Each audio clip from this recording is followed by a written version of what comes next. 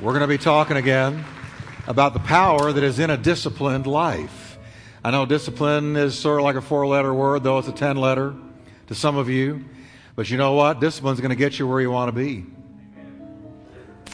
So let's read a couple of passages up here, and we're going to talk about 3 private spiritual disciplines. Next week, I'm going to deal with 3 public spiritual disciplines. But let's look at 3 private spiritual disciplines today. And we're going to read out of 1 Timothy 4, 7-8. Now, notice what he says to Timothy to tell his own people. He says, have nothing to do with godless myths and old wives' tales. Rather, read it with me, everyone, train yourself. Notice, no one's going to train you for you. Who's going to train you? Yourself. Train yourself to be godly. For physical training is of some value, but godliness has value for everything in life.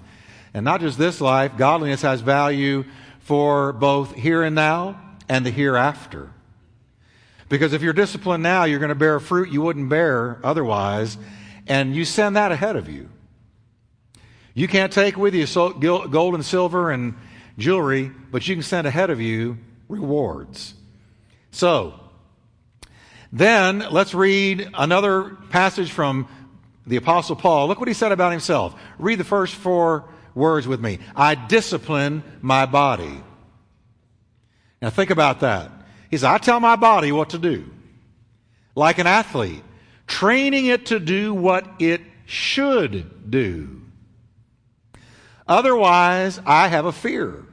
Here's my fear. That after preaching and ministering to so many other people, I would be disqualified because I didn't have self-control. I didn't have any discipline. So discipline yields rewards, both in the here and now in the hereafter. Father, thank you for your word. I pray, Lord, I sense our church is about to go up another level. It's going to go up another level. And it's going to happen, Lord, by discipline. And Lord, I pray in Jesus' name, motivate us. Put the fire under us, Lord. And help us to hear your word today in Jesus' mighty name. Amen. Well, God bless you. You can be seated. And let me talk to you about this today. Now, the bottom line is that the Bible has a lot to say about discipline. As believers, we are to be disciplined people. Now, there is that little verse that says that we are to buffet our bodies. You ever read that verse where Paul said, I buffet my body, which means discipline it? But some Christians have misinterpreted that to say buffet. And I buffet. And you know that it's true when you go to the restaurant and it goes from buffet to buffet when you see that dessert tray. So, I'm going to buffet my body. And we're real good at that. But no, the word is buffet, which means discipline. Now, discipline is needed. When you don't want to do something, you ought to do. We've all got those things. Discipline is needed when you don't want to do what you ought to do, what God wants you to do. And so you've got to have discipline to tell yourself to do something you don't want to do, because the bottom line is when we do what we don't want to do, we become what we really want to be. Now that's stolen from Tom Landry. Coach Landry used to tell his players, my job is to get you to do what you don't want to do so that you can be what you really want to be. And that's really the crux of discipline. It's when you make yourself do something you don't want to do, but you know you should do it. And then when you do it, you become what you really want to be. Isn't that what you feel like when you walk into the gym? I don't want to do this. And for me, the best part of working out is when it's over. But you go in there and do what you don't want to do, but then after a while you start looking in the mirror and going, hey, I like what I see. Now you're getting what you really want it to be. Discipline. Discipline will take you across the finish line long after desire has waned. Because when you set out on a big goal, your desire is going to come and go. It's going to be up and down. But discipline takes you across the finish line when desire has fluctuated. Discipline transforms potential into reality. I don't care anything about potential if it's never used. Potential that's never used is meaningless. It's useless. We've got to discipline ourselves to turn our potential into reality.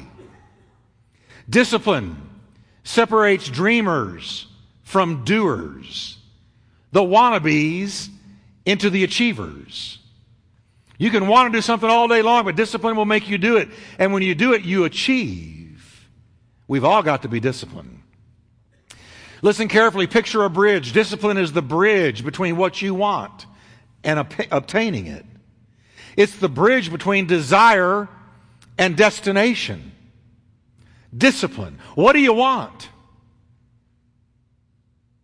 There you see the destination out there on the horizon. That's what I want to achieve. But between wanting it and getting there is the bridge of discipline. You won't do it. If it's worth getting, you won't get it without some discipline.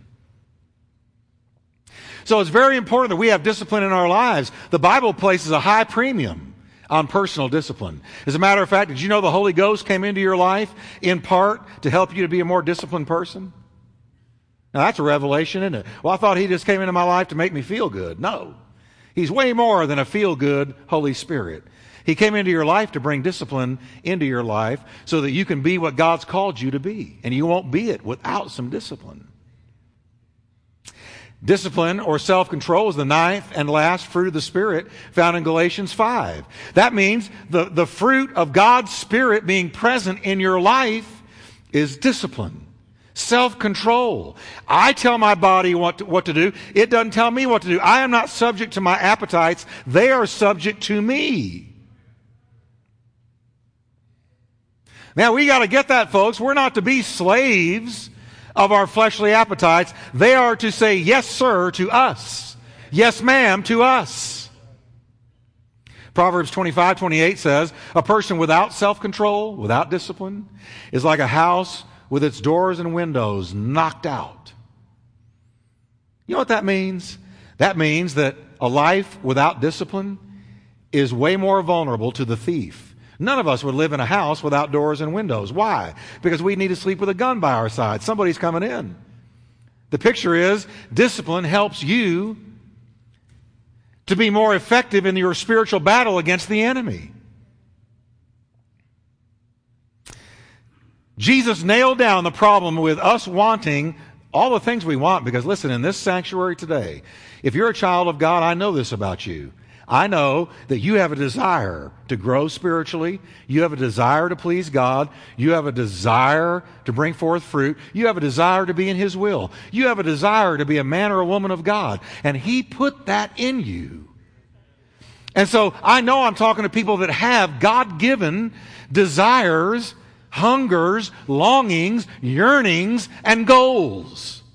He put that in you. That's the signature mark of God in your life. I want to please God.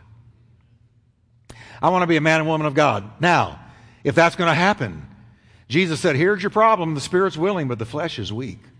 That's going to be your battle. You can have these longings, these desires, these goals, but you're going to have to put discipline to the desires that I give you to carry yourself over to the destination.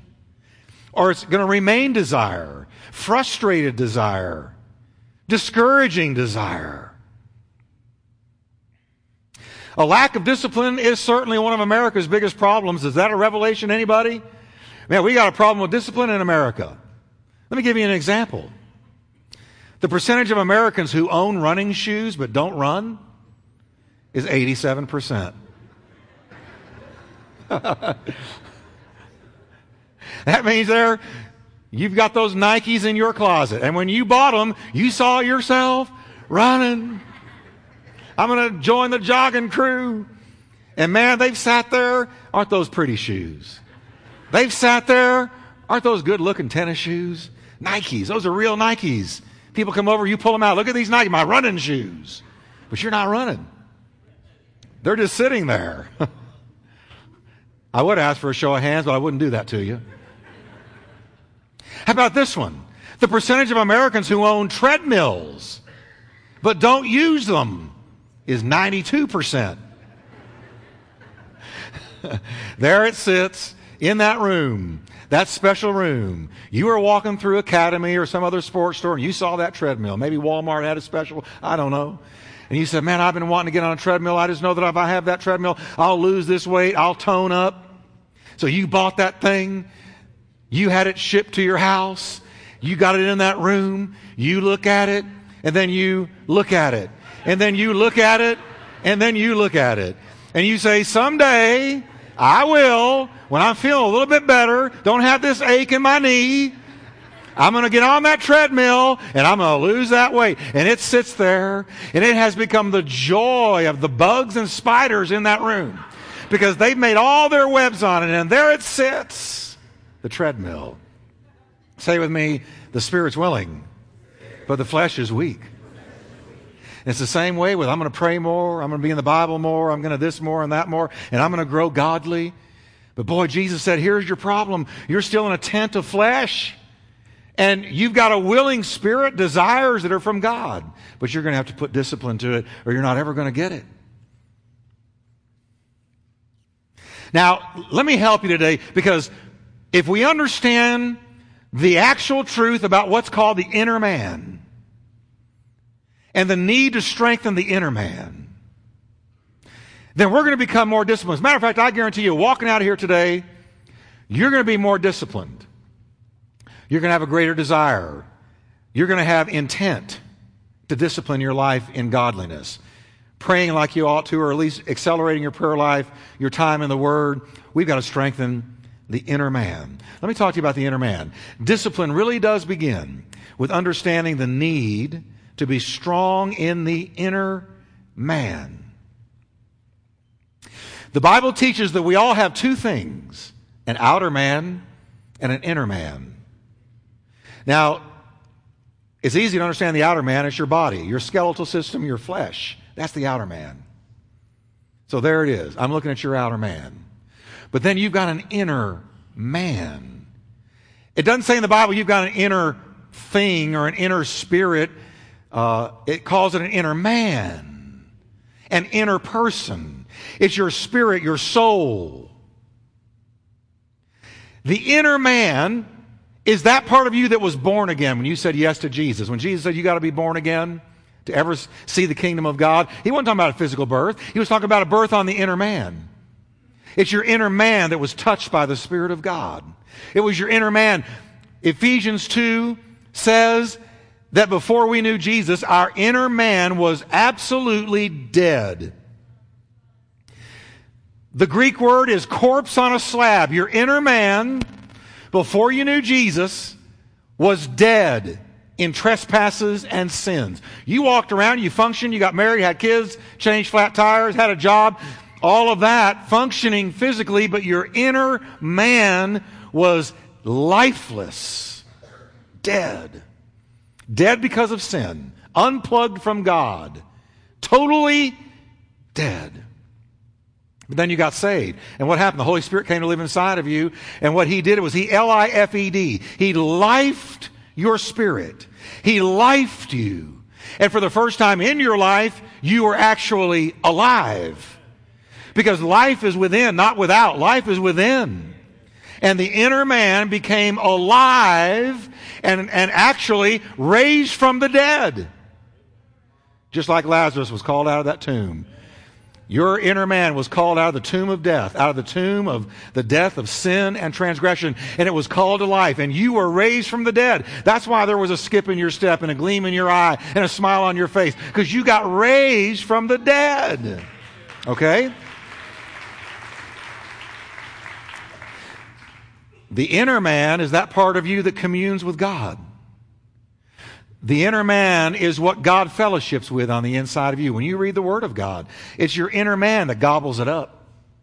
Like right now, I'm ministering the Word to you, and your inner man is saying, amen, yes, and you're gobbling it up. What is that? That's the inner man inside of you. The man inside of you. The person inside of you.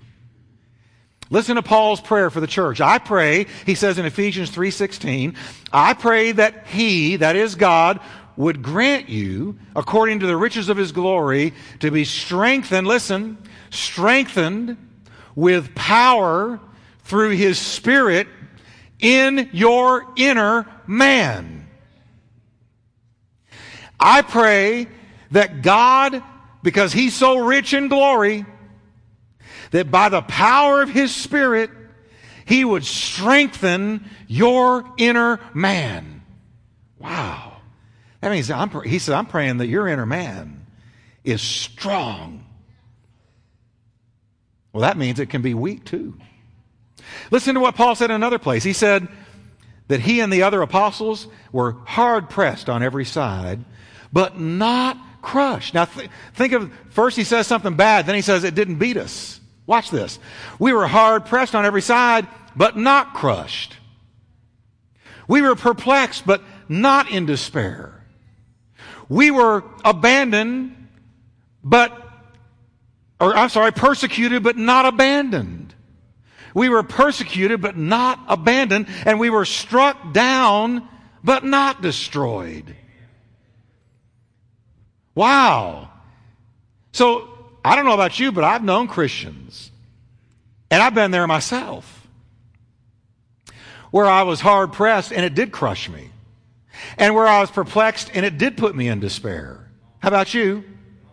And where I was abandoned or persecuted and felt abandoned. And certainly I have felt struck down and that it was a destructive thing to me. In other words, there have been times that the adversity got the better of me. But Paul's testimony is, we were hard pressed, but it didn't crush us. It did not put us in despair. We were not abandoned and we were not destroyed. We bounced back. We came back. We were not ruined by it. We were not destroyed by it. We were like that bozo clown. Did you ever have a bozo clown when you were a kid? When my parents got me the bozo clown, I beat that dude up. He had the big red nose. And I can remember having him in my little play area, and you'd hit him and he'd come right back up. And you'd hit him again, he'd come right back up. And when I knew that Bozo was going to be okay, if I hit him a whole lot, because he always came right back up. Hey, Bozo, God wants you to be hit, but come right back up.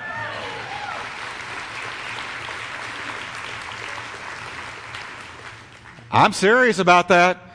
Well, if I saw them going through that, I'd never recover from that. But no, what people who say that don't understand is that we have within us a power. We have within us a grace. We have within us a Messiah, a Savior. And when others would go down and be down for the count and out, not believers whose inner man has been kept strong.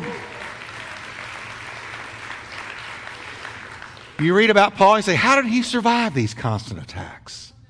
These letdowns, these stresses, these dangers. How did he survive it? He tells us exactly how. He said, though our outer man is decaying, anybody can testify to that? You look in the mirror lately, is your outer man decaying? He said, though the outer man is decaying, yet our inner man is being renewed. Listen how often? Day by day. Then he says, therefore we do not lose heart. He said, the reason I don't lose heart, the reason it doesn't beat me, the reason I'm not taken out is because my inner man is undergoing renewal day by day. And so since my inner man is being renewed, that's my secret. That's my key. That's how I can go through all that I go through and keep coming back like that bozo. Listen how the Bible pulls in tight and focuses on the inward man of John the Baptist and Jesus. I find it interesting. God never wastes a word. And God made a particular point. In Luke 1:80, he tells us about John the Baptist. He says, John grew up and he became strong in spirit. That means strong in his inner man. Why would the Bible bother with telling us that? Because God's will is for our inner man to be strong. Listen to what it says about Jesus in Luke 2:40. And the child Jesus grew and became strong in spirit. Another version says mighty in spirit. And the grace of God was upon him. He had favor with God and man. Now notice how the Bible wants us to see these two men. Of course, Jesus, the God-man, John the Baptist, the forerunner, both paid attention to their inner man and took care of their inner man, cultivated their inner man, and kept their inner man strong. Now let me show you something up here on the screen. Now, those of you listening by radio, I just showed a picture of a really muscular-looking guy in a shirt and a tie, and it's a cartoon. Can I tell you guys, look at that and say, that's what God wants my inner man to look like? Some of y'all are just going, huh? That's exactly what God wants your inner man to look like. Right there. He wants your inner man to be muscular, strong. You know what I want? I want a church that looks like that. Looks just like that. I tell you, I'm going to preach today. I can feel it coming on. I want us to get this. You see, when a church looks like that in its inner man, that church changes cities. That church does some powerful things for God. But now, here's the way some believers look, because we wish we looked like that in the inner man, and we should look like that in the inner man, and that's what John and Jesus looked like, and Paul in their inner man, but maybe this is us. Maybe that's us. Now we're looking at a kind of a average-looking guy, businessman kind of guy. We can tell he doesn't really work out. He's not really strong. He's kind of mediocre and average and non-distinct and nondescript. And how many of you think this guy is changing the world? Now, so this guy spiritually, he goes to church a couple of times a month. He reads the Bible every now and then. And he just kind of gets by. His philosophy is, I'm going to get by. If I just get by, I'm fine. That's not what's going to change the world, but that's the way a lot of people's inner man looks. But how about this one? Now this one is wimpy, scrawny, freaky, weird, strange, and that's what a lot of people's inner man looks like. See, you get your word, you get a little bit of Christian TV, and sometimes, God help you, some of the stuff that's on there in the name of Christianity, it's not going to create the first man. But you watch a little bit of Christian TV, you're at church every once in a while, and if ever, and you don't ever really pay any attention to your inner man at all. And you know what is happening all the time to this guy? He's losing his battles. He's being overwhelmed by temptation. He is succumbing to his addictions, and he is not living a victorious life. He is not walking around full of joy. He doesn't have peace. He is not a conqueror and an overcomer in Jesus Christ. And if that's you, we're here to help you. Because we want you here. In your inner man. Now, when I go through these, which of these is you? Him? Him? Or how about him? Okay, we got a few. The Bible's message is this: as goes your inner man, so go you. See, when I meet you, I meet your inner man. It won't take me long at all to discern what's on the inside. If you're mighty in God, I'm going to know it. If you're weak in the Lord, we're going to know it. It won't take long. See, your inner man decides what we see on the outside. You really are whatever you are on the inside. So you can work out all day long in the gym. Are you ready for this? You can be strong on the outside and look like him on the inside.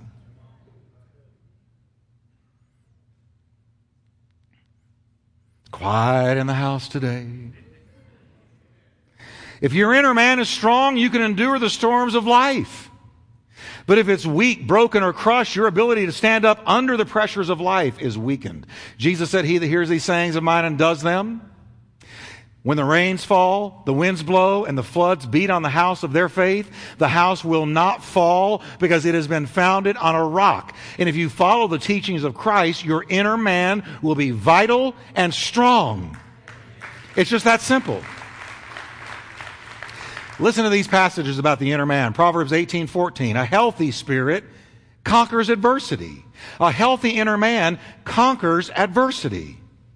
But what can you do when the spirit is crushed, when your inner man is crushed? A cheerful heart, Proverbs 17:22 says, a cheerful heart is good medicine, but a crushed spirit dries the bones. A crushed inner man. You're shattered. You're hurt. Your inner man's never fed.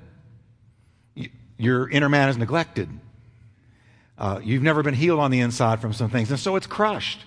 And the Bible says when that inner man is a crushed inner man, there's no cheer, there's no joy in life. It's so important that our inner man be focused on.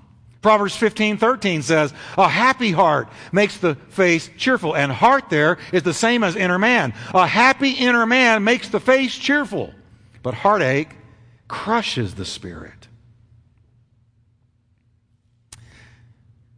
Heartache crushes the spirit. Now I got a new rule here. We have ushers going around. If anybody's texting, we're going to bust you. If you're texting, we're going to bust you. Hold off, usher. Hold off. Okay. There. Because if you're texting, you can't hear about a strong inner man. All right. Now watch this. This is why some people burn on and other people burn out. Why does somebody burn out instead of burning on? All of a sudden, somebody looks fine on the outside. Their life collapses right in front of you. They might start drinking. They might start using drugs. They might start acting out of character, spinning into some kind of sin. And you go, how in the world could that happen to them? Listen, nobody crashes overnight. It is a long, drawn-out process where the inner man is neglected. And finally, it caves in. It's like termites in a house. Suddenly the house caves. And you go, I didn't know there was termites in the house. For years they were eating away until the structure could not sustain itself. That's what an inner man is like. It's either healthy or weak. Now, this is why we need spiritual discipline, everybody. Y'all are so quiet today. Can I have an amen? Is this talking to anybody? All right. This is why we need spiritual discipline. Now, let me just get to it then. Let me share with you 3 spiritual disciplines that are private that will help you to have a strong inner man. Anybody want to look like this up here? Are you happy with that right there? Are you happy with that? We all want to be like this. If you want to be like that, say praise God. All right, now let's get into it. How do you develop a strong inner man? Well, it's this simple. I'm going to give you one way, and underneath that, 2 others. A quiet time.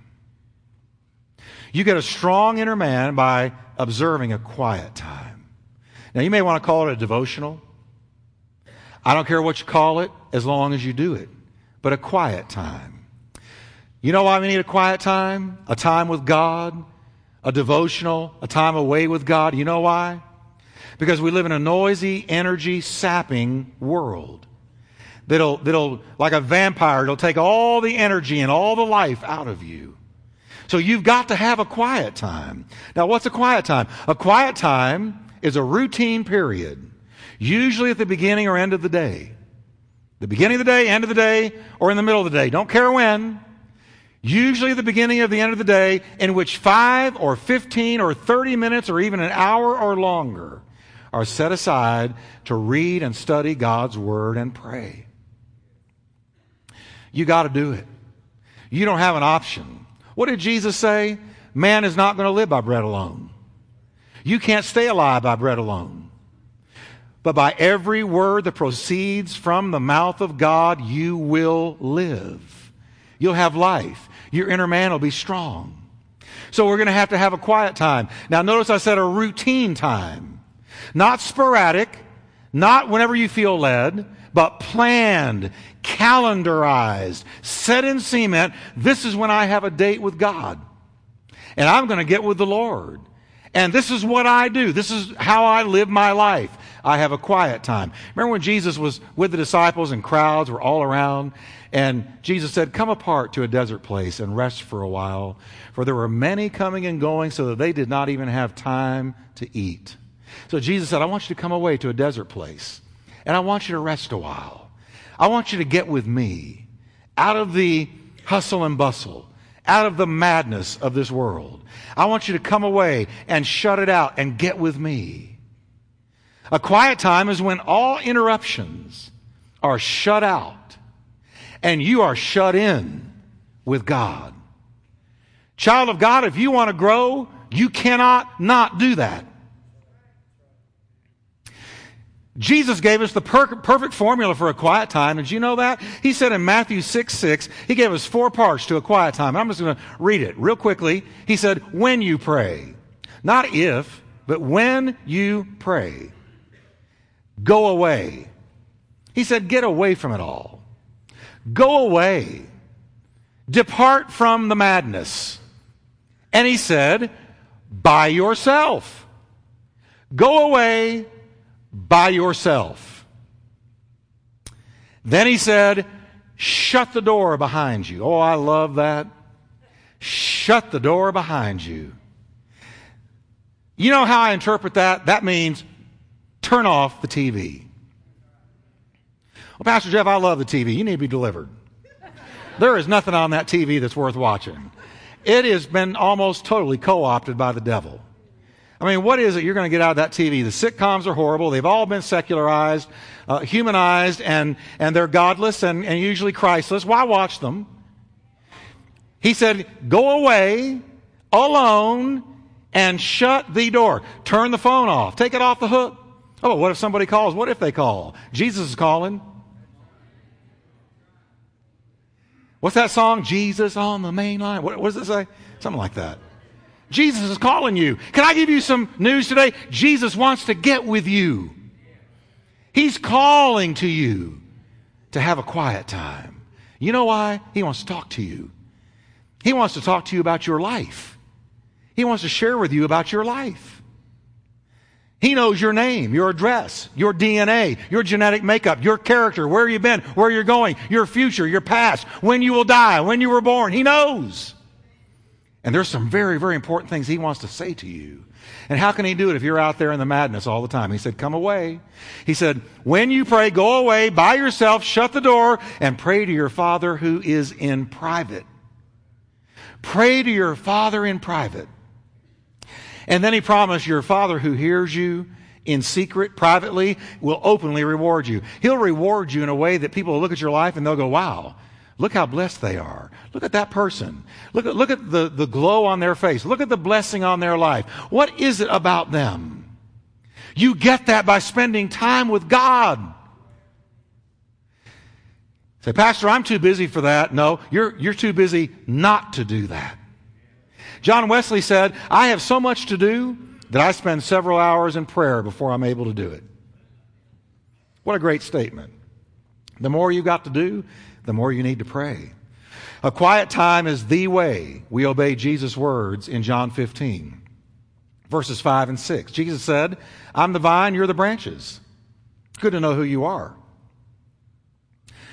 I'm the vine, you're the branches. If a man consistently abides in me, and I consistently abide in him, he will bear much fruit. Apart from me, you can do nothing. You can't bear spiritual fruit at all, not one thimbleful apart from him. You know, I can go out in my backyard today and go to my tree and cut a branch off. And for a while, that branch is going to look fine. It'll have the leaves. It'll have the normal looking wood, but you give it time. Those leaves will begin to wither. They'll begin to brown, and then they'll begin to fall off. And then that branch becomes brittle, that any force against it at all snaps it. That's why the Bible says, he that faints in the day of adversity, his strength in the inner man was small. So, that's the picture of you and me. You can't get away from time with God without the branch getting brittle, the leaves beginning to wither and fall, and you're the loser. You've got to stay attached. And how do you stay attached? Quiet time. Quiet times with God. Friend, you've got to do it. The quiet time is how we regularly take the time to abide in Jesus and His Word. One of my heroes in the faith, Charles Spurgeon, great preacher in the 19th century, he wrote these words. He who lives without prayer, he who seldom reads the Word, he who seldom looks up to heaven for a fresh influence from on high, that person is the one whose heart will become dry and barren. You can be as saved as the day is long. But if you don't have quiet times with God and get replenished and read His Word regularly, you're going to dry up and wither. You're going to be snappy. The people around you are going to recognize it. They're going to know what's wrong. You're going to be short-tempered, moody, in a bad mood, no life, no sense of the flow of God. But if you spend regular time with Him, day by day, the inner man is renewed, strengthened, fortified.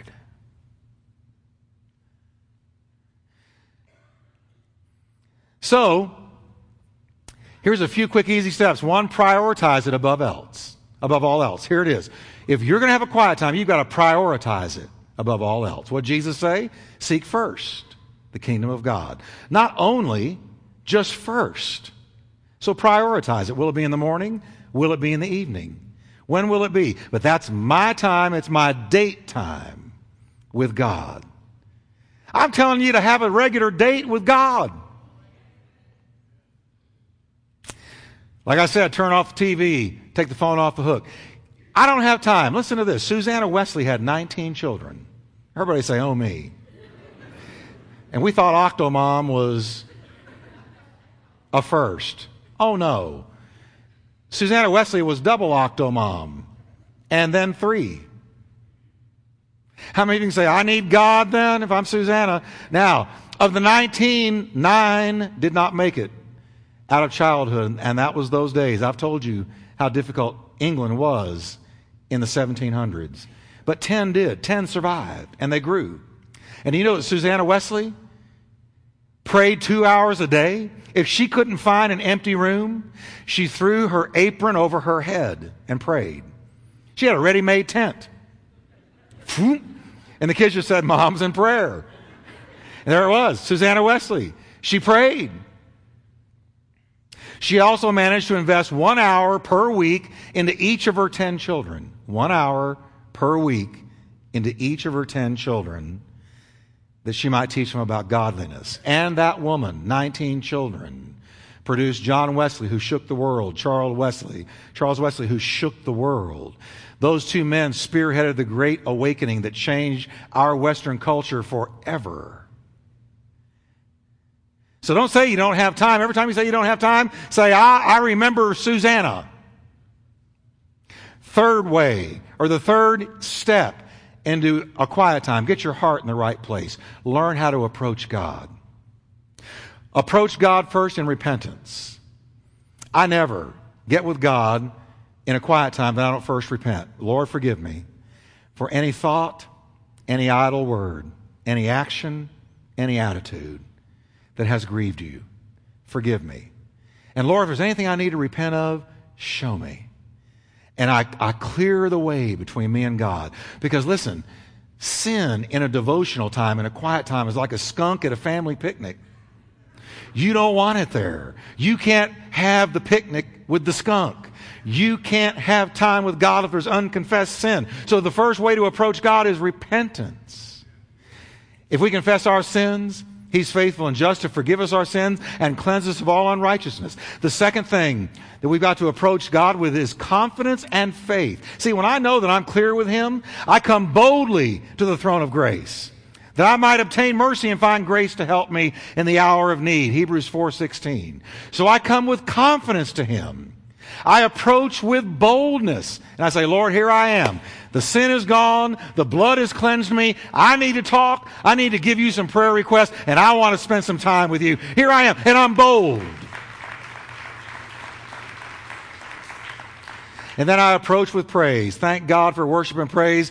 The Bible says, enter His gates with thanksgiving and His courts with praise. Anytime you go into your quiet time, you ought to go to God and brag about what He's done for you. If you can't think of anything else, thank God He saved you. You could be lost, but He saved you by His amazing grace. He came to live in your heart. He filled you with His Spirit. You're going to heaven and not hell. You're alive and not dead. You can start right there and have Pentecost in your quiet time.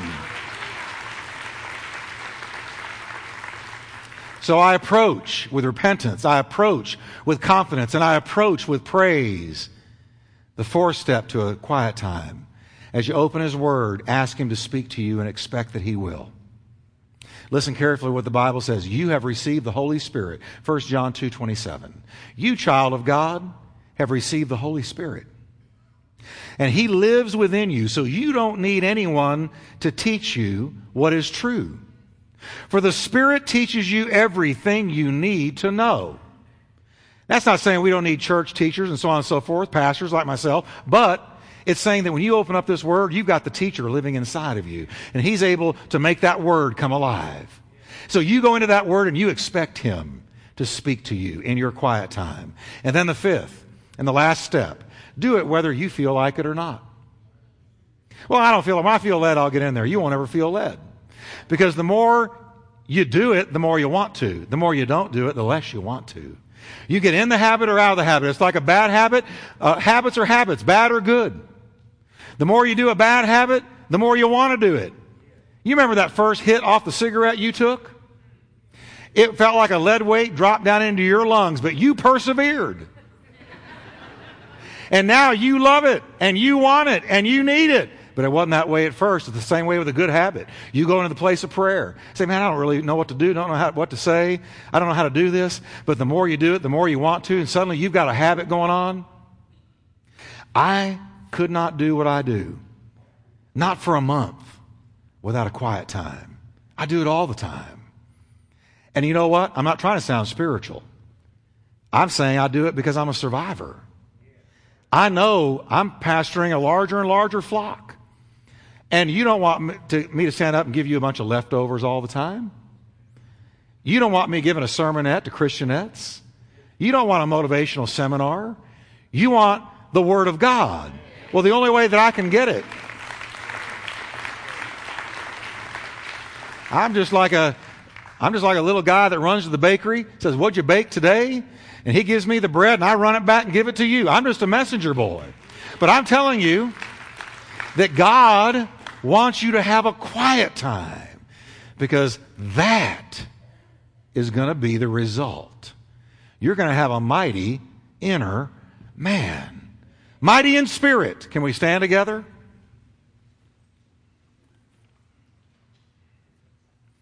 So say with me, prioritize it. Shut out all distractions. Get your heart right. Expect Him to speak. And do it whether you feel like it or not.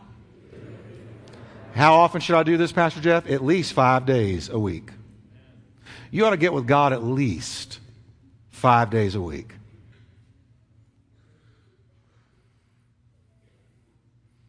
Well, I don't know if I can do that. Boy, you catch that TV 5 days a week. During football season, you guys, you catch those games 5 days a week. You get out there and you read that paper 5 days a week. You eat 5 days a week.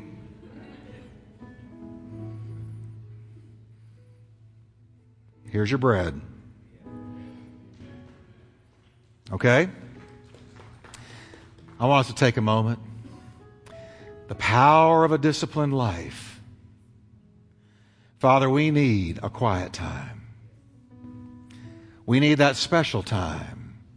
That date with God at least 5 days out of 7.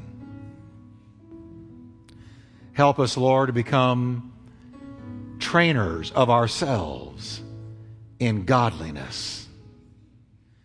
With your heads bowed, I'm going to tell you something. I'm going to prophesy to you a little bit. Some of you are continuously overwhelmed with your weaknesses, your addictions, that which makes you stumble. I tell you before God, if you'll strengthen your inner man, you're going to find a whole new ability to overcome. You've got to go from that wimpy inner man to that mighty inner man. Can we just say today, Lord, I will make an effort. I will train myself. If that's your heart, pray this with me. Lord Jesus, I need to train myself in a quiet time. I will pick a time and nothing will preempt it. It will be my time with you.